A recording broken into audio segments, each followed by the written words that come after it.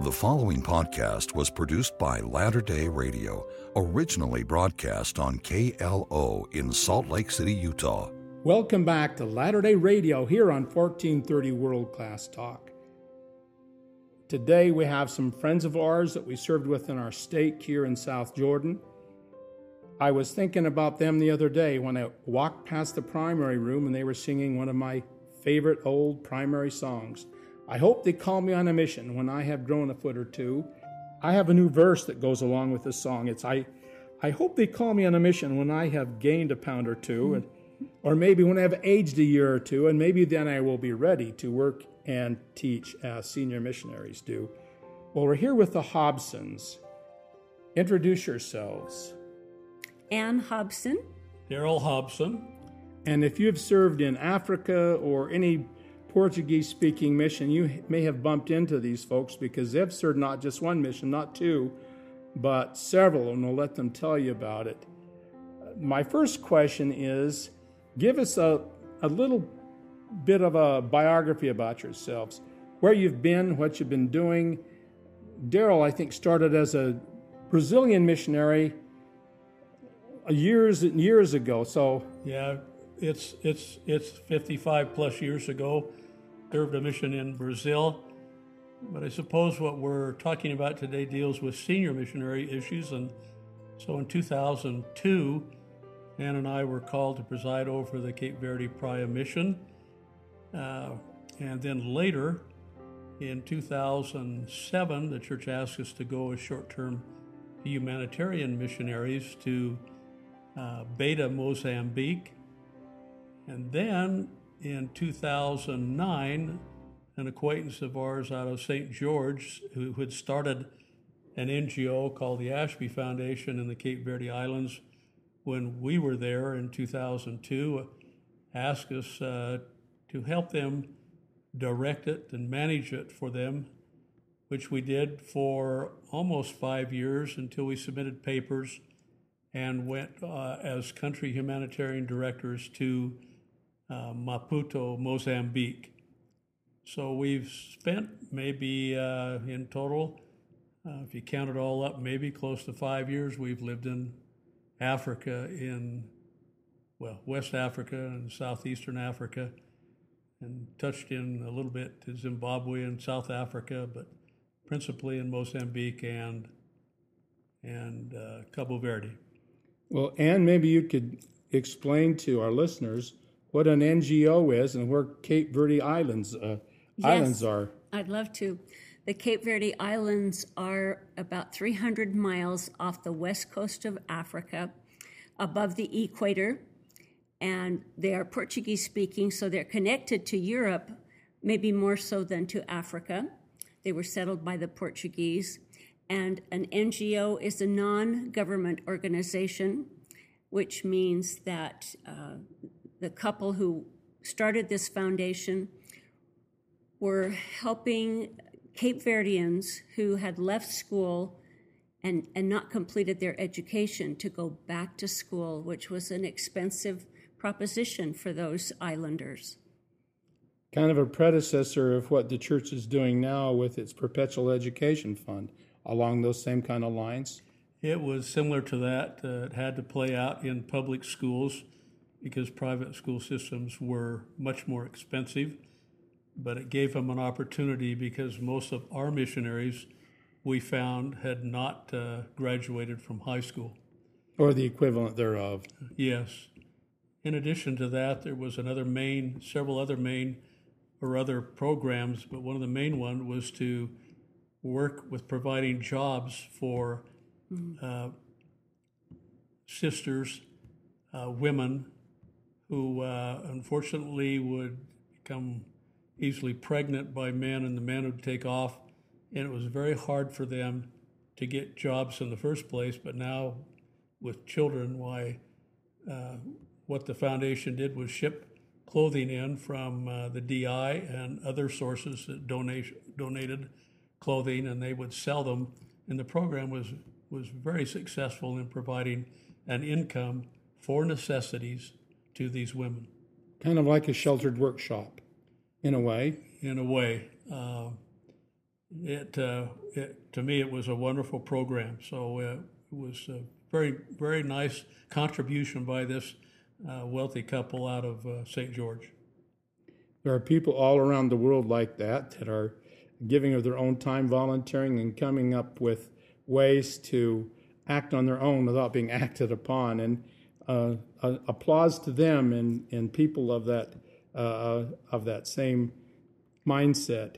Well, there's a good example that we know of, and the reason we went to Beta, Mozambique, the first time was the church had partnered with Care for Life, that was an NGO out of Gilbert, Arizona, that is just an exquisite, a very holistic and comprehensive program for helping the Mozambicans attain self-reliance and the hope of captaining their own ships, principally economically, but it still is, been going on for 16 years.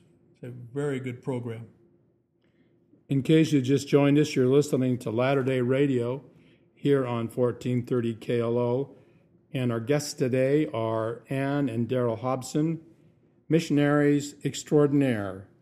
And let's kind of go back and talk about your first experience as a couple, as the mission president and mission mom in Cape Verde. My first question, Ann, is going to be directed to you. I know there's a lot of senior sisters out there who think, well, my husband learned a language on his mission, and now I'm going to go along, and I don't speak that language, so how is it going to be for me? Am I going to be able to get along? And do you have any advice or any comfort for wives of husbands who take them to some place where they don't speak English? Maybe words of comfort, because there's a language of love that transcends the verbal language.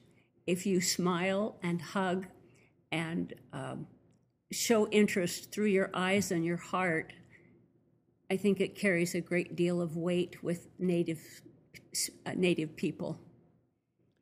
Greg, let me just elaborate a little bit on that. After the first district conference, I asked one of the missionaries who had been there for a while how he felt the conference went, and he says, well, honestly, President, he says, I think everything went well. I'm not sure, he says, that people listened too much to you and the other speakers, but he says everybody listened to Sister Hobson. So she spoke that language of love, and they're very willing to help her as she tried to speak to them in their language, and they appreciated that and loved it. And they listened closely. And they listened very closely.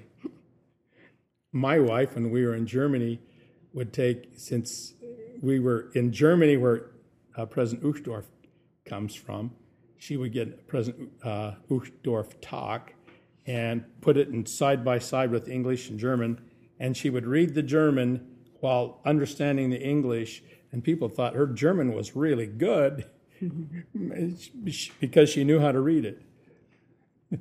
Greg, there are a lot of couples, I think, who cower a little bit at the prospects of learning a language.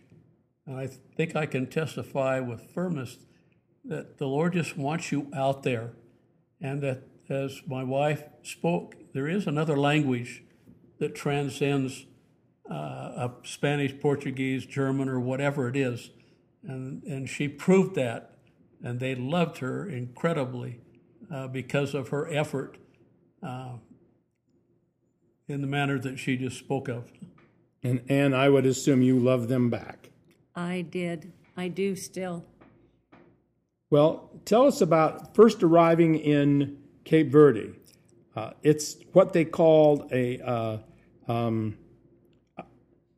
a 2-year mission because it's supposed to be a hardship mission. But how did you deal with these so-called hardships, and how did you get started? Were you the first mission president there, or did you take over from someone else? Well, for probably 10 to 11 years preceding our arrival and living in the islands, the mission was run by the Lisbon South Mission president in Portugal. I think as probably a normal startup like this, that the church would designate it as a hardship mission, but frankly, we never even thought about it that way. I don't think we ever commented to each other that we were in some type of a really different hardship location or country. I think we had enough on our plate. We just went about doing our business. The islands are not like Hawaiian Islands, by the way. They are moonscape. Oh, really? So they're very dry, and there are parts that have oasis-type settings, but by and large, they really pray for rain every year, all year long. Even though they're in the middle of the ocean. So maybe that, from that standpoint, you could call it a hardship, but we went about things and we were never disadvantaged, were we, honey? No. Well, tell us about the missionaries. How many missionaries did you have to supervise? How many islands are there? It's more than just one island, right? Well, there are 10 islands. There's probably 6 principal ones, and they're shaped in an archipelago. But within those islands at that time, there were 3 districts, about 18 branches. So that pretty well defines about 80 missionaries that can serve within those branches and districts. About half of them, maybe the greater half, were American, and the lesser half were Cape Verdean African missionaries, with a sprinkling of missionaries from all over the world. Portugal's Brazil, France, Sweden, Australia, New Zealand, but they were principally, as I described it. And you love all of them. Oh, they're incredible. The missionaries are, without doubt, the miracle of the missionary work, and even sometimes in close quarters we would say that they're still 19 at that age. Nonetheless, they went forth with great power and worked their tails off, and we had great admiration for those great missionaries that came to serve with us.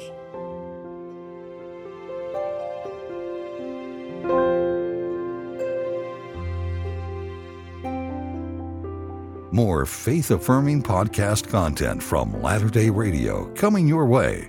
Stick around.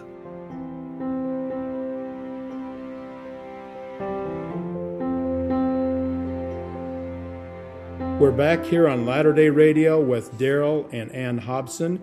I'm Greg Gerard, and you're listening to 1430 KLO World Class Talk. If you listen to the earlier segment, you know that the Hobsons have served how many missions? And give us a recap again of how many missions you've served and where you've been over the last 10 years. The Cape Verde Islands came first off the west coast of Africa, and then the church called us to serve in Mozambique for 3 months to work with an NGO, which was a fascinating experience and very different from the usual missionary work, but it still served the same purpose. Then we served in Mozambique, a humanitarian mission. In between, we were directors of an NGO in Cape Verde. And then the most recent one was in Switzerland, working with human rights education in connection with United Nations.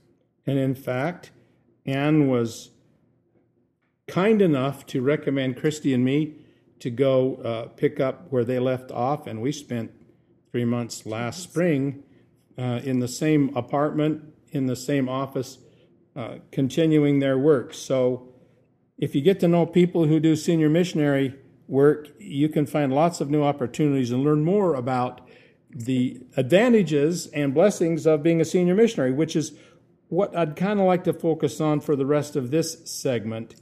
Now, Daryl, you were telling me how important senior missionaries are and how they were to you when you were mission president. We were so blessed, Greg, because I had been in a bishopric with the Dr. Quentin Harris, who is the one who worked with some of the brethren to start up the missionary medical program throughout the world. And he indicated when we were called that we would need a nurse there. And one of the great blessings that we did have a nurse that came because the islands are not like Hawaiian Islands. They're pretty moonscape, some would call them, or desert-like. And so the idea was not only for the islands, but anywhere where missionaries served, is to get a lock-in on the infectious disease issues that might cause a missionary not to be able to work. But when my wife mentioned that we went back after being released as mission presidents, and we helped a couple run an NGO, the Ashby Foundation in the Cape Verde Islands, they insisted that we travel twice a year back to the islands, which amounted to almost 5 years. And we got to see the growth and the development of the church. One of our missionaries was the first new stake president there. Another one was called to the High Council, and so on and so forth. And some of our members there who had served previous missions that were not our missionaries were also making huge contributions. But we also had a couple from Brazil via Portugal, and a couple from Wyoming, and then over time we watched other couples that continually got called to the Cape Verde Islands, and what a great blessing! You just, with all the developmental things, when you're trying to establish the church there, you just need help. You cannot do it all by yourself. And maybe you could address the concerns that senior sisters have about, will they fit in? Will they be able to speak the language? Will they be able to cope with all these responsibilities? They don't have a Costco down the street. How did you cope with this? Yes, grocery shopping was an experience. Oh, anyway, will you just move on? And once you've gone through it once, the next time it's easier, as far as getting the groceries for feeding an army of missionaries, which we would do at zone conferences. I really think it was amazing. Like, we had, on different islands, we had couples serving, and they would serve as kind of a mission president of that island. And the Cape Verdean people love to sing. And we soon learned that when we had district conferences, they would have a choir. And one of the thrills to us was seeing a young Cape Verdean who could play the keyboard, because years before our time, he had learned those skills from a senior missionary couple, the wife of this couple. And I think she must still hear from him and be thrilled by her contribution to the whole mission because of what she taught that elder and how he then taught others. Sounds like a small and simple thing, right? Mm. And not only that, but the children, the young kids would come up and watch Ricardo play the piano, because he had a huge love for music, and it inspired them also. There was many others who I think were inspired to learn music because of what that one couple did years before us. Don't short sell what you can contribute as a senior missionary. Very good. Is that right? Yes. Absolutely. In case you just joined us, I'm here with Ann and Daryl Hobson. We're talking about missionary work in faraway places and maybe even close to home. These two fine people, friends of ours, members of our same stake, have served in numerous places, as Ann pointed out. And all of these experiences, from what I understand, have been different. So that kind of tells you about the kinds of missionary experiences that are available out there for seniors. I think, Greg, that there may be, could be wrong, but something like 26, maybe 28 categories that missionary couples can request. Of course, usually I think we leave it open for what the Lord has in mind for the needs in all the world, but it's virtually all missionary work in one form or another. Sometimes missionary work is nothing more than trying to speak someone's language at the store and leaving them with a smile, so the next time a missionary with a similar badge comes by, they will open the door and let them in, right? Can I give you an example of that? Absolutely. When we were in Maputo, we were, of course, country directors for Humanitarian. We worked with a partner to build desks in a school that was the only school in a district of 38 schools that none of them had desks. So the project was to provide this one school, which we did. And at the end, when the desks were delivered, there was a Saturday designated when parents could come and make their contribution. Through the school had to give something, which is what we do in humanitarian welfare service. And there were a number of kids that came up after they looked at us two. We're the only whites there, but we had our white shirts and we had our placas showing the church, but we never talked anything about the church, but they could see who was doing this. And I think when the church talks about bringing the church out of obscurity, someday all those children are going to think, just as you said, about and reflect back on that day when those missionaries, those elderly senior couples, those white-haired missionaries brought desks to their schools.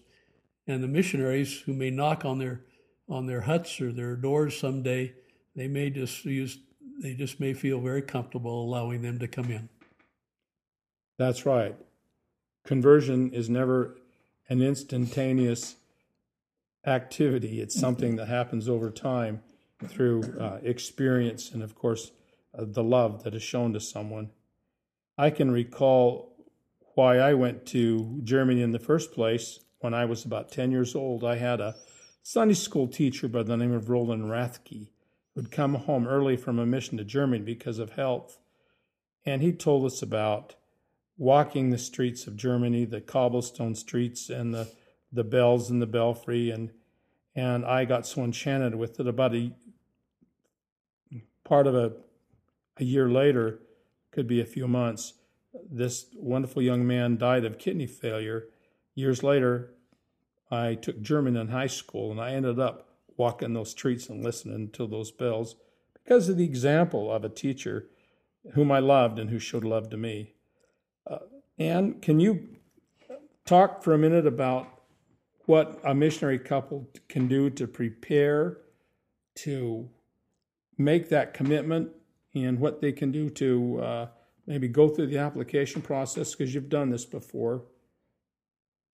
I think it's become easier, the application process, to go online and fill out the forms and do your dental work and your medical. But I think through the years, we've always thought that we would, upon retirement, we would serve. And so it's an ongoing process. You're thinking about, that will be good to know when I'm serving a mission or trying to teach a class. Little did I know I would be trying to teach it in Portuguese. But yes, when you marry a Portuguese speaker, you have to assume that could happen one day. We had a foreign exchange student who really wanted to teach me Portuguese, and I wish I had picked up more from him. But there was a lot going on at that time. So how is your Portuguese now? Maybe, Daryl, you can answer that question. How's Anne's Portuguese? Well, she has progressed remarkably well. She's very good at writing. She's very good at understanding. Of course, the trick is the expression, the speaking. And again, she does pretty good at that. And pretty good is a lot more important than not speaking at all, because and you make the attempt, and people appreciate the fact that you make the attempt, right? Exactly. And Anne is very. I mean, half the time I'd have to look around where she was. We'd arrive back from the airplane because we were flying all over those islands, and I couldn't find her. She was off talking to people, so she has a natural comfort level, I think, in approaching people. So it's a remarkable. And she's pretty bright to begin with, so that helps. But people shouldn't be afraid of the language. We saw couples out there who served as nurse, and neither one spoke Portuguese, and they had wonderful mission. Well, we hope that this has given you some food for thought here on Latter-day Radio. Well, thank you, Daryl and Ann, for sharing your missionary stories with us.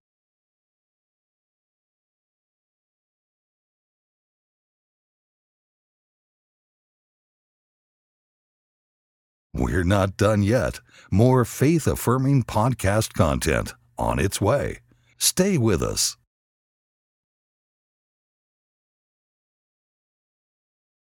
We're back here on Latter-day Radio with my friends and neighbors, the Hobsons, on Latter-day Radio.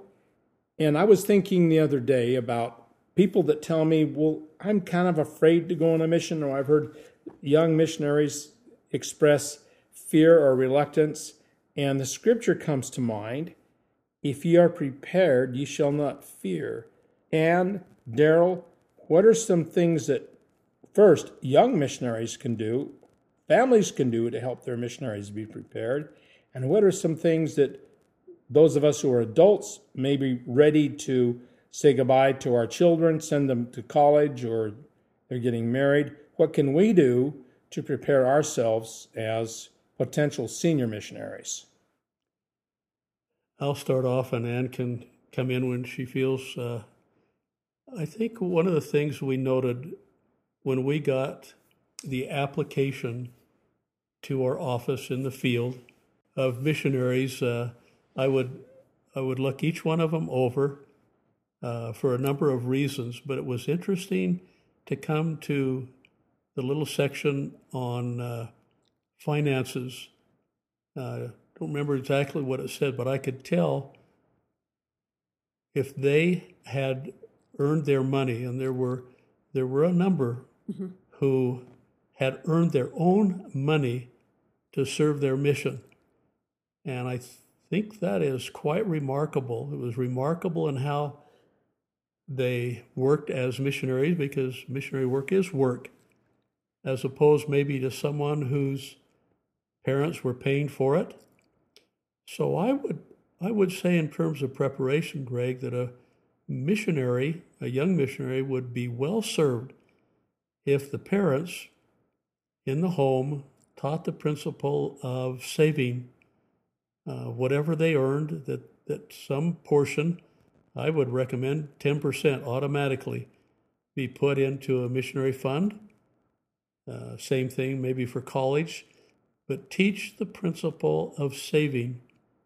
And maybe the same thing could be a good plan for senior missionary couples, that you can spend money quite freely in our society on these fancy cars and so forth, but the day will come, hopefully, when they'll have a desire to serve, and are they prepared to serve financially along with the other areas of preparation? So I would put an emphasis on finance at this very moment. Anne? I agree. I agree with that. And what are the other areas? Spiritual preparation, physical preparation, trying to stay fit so you're healthy while you're serving, especially for senior missionaries. That's true. And as we talked about in the other segment, above all, have the trust in the Lord for willingness to go. Fear not. As I mentioned, I think we saw a number of couples in Cape Verde, even a nurse or two who were single, who were called, and they did not speak the language. And yet, I'm not aware, either of them or any of them who did not have wonderful missions.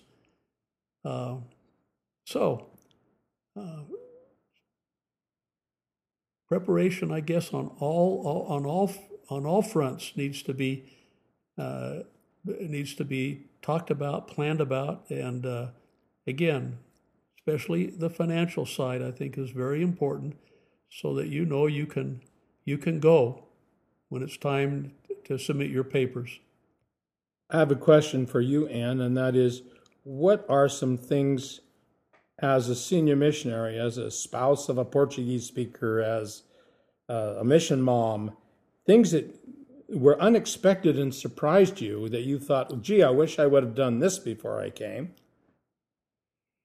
Yes, there were many, but I think we just worked through them. Cooking was a big deal in the mission home. We were always serving meals, and anybody who was around was invited to come and sit at the table. But Daryl was really hands-on. He did a lot of kibitzing with me, consulting with me about what we might fix, about what was coming up, missionaries coming in or missionaries going home, and we had special meals at that time. He would even, because he spoke the language so well, he often would do the shopping on his way to something. And so we worked as a team. We really worked a lot as a team. And I think that was good for the missionaries to see the kind of relationship we had and how we worked together. You think your missionary experience brought the two of you closer together? Yes, and I think that it changes you because you are forever impacted by those experiences and by those people who become part of you and live in your heart. Both the native people and the missionaries and the members and people that we saw constantly at shops and things who recognized us. And because we had the opportunity to return to Cabo Verde for those 5 years as we ran the NGO, we really have close relationships with some of those people. And I think when we go back, it makes it so special that they know that we love them and want to return to their land. It's like a family reunion when you go back, isn't it? Yes. This is Latter-day Radio, in case you just joined us.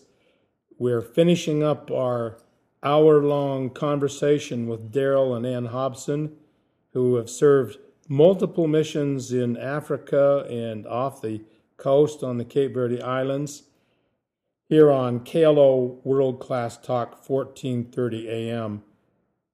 The last few minutes today, I'd like to have you express your feelings about the missionaries, how they arrive, what you do to help them cope with their responsibilities, and how close you are to them years later that you're home and your missionaries are now parents, probably many of them. Greg, I think each one of our missionaries probably adapted differently, but I think across the board, the first two transfers, first couple of months are very important to a missionary. We had some missionaries, I think probably all over the world, some who went into the mission field with the notion of becoming a leader, a district leader, a zone leader, an AP. I tried to emphasize at every point I could that the greatest compliment I could pay to a missionary was to be called, as I think we call them today, trainers. That is a person to whom the new missionary was assigned. And their job was to do everything they could to help their acclimation into the mission field. Some of them, one young man, I remember, who told us later it was extremely hard on him And yet he was one of those students that was clearly very intellectual. His parents told me that high school was no problem. He graduated in genetics or something from BYU. But yet others, adapted well. And it was hard in some places. Some of their living conditions weren't exactly what they were used to. And so, again, those are some things that maybe could be taken up in family home evenings, and to help these young missionaries realize that they're going to leave the nest and help them become independent of parents, and then to listen and trust in what their mission president and mission mom were telling them. Self-reliance is important. And it's a great attribute for a missionary, isn't it, to be self-reliant? Absolutely. President Benson was asked one time, describe missionary work, something to that effect, and he said, it's work, work, work. So if a family doesn't teach, or they're not doing whatever is necessary to teach their kids how to work, either in the family business or go out to flip hamburgers or whatever it is, mow lawns, but teach them to work. Because if they don't have a work ethic, they're going to have a struggle in the mission field. And in life as exactly. as well. Finally, in the last minute and a half or so that we have, Ann, tell us what a senior missionary sister, a mom out in the field, if you would, what can she contribute to these missionaries to help them cope and acclimate? I think constantly praying for them and showing warmth toward them. Sometimes I would say to Daryl when he came into home after a hard day's work, shall we say, and I would suggest, I think so-and-so needs a phone call. And he'd say, are you sure? and I'd say, yes, I think it's important. That sister needs you, or that elder needs you. And it would be just what they needed. I think being in tune and feeling their spirits and what they're going through was good. Showing empathy. I think, Greg, that there were times like that she just mentioned that clearly the Lord was speaking to her. And I think those missionaries sometimes just needed to know that someone was thinking about them. That they're not forgotten. Probably not a big deal, but just they got a call and somebody was, thinking about them. Yeah. And we did love them and do love them still. Still have good relationships with them, don't you? Many of them.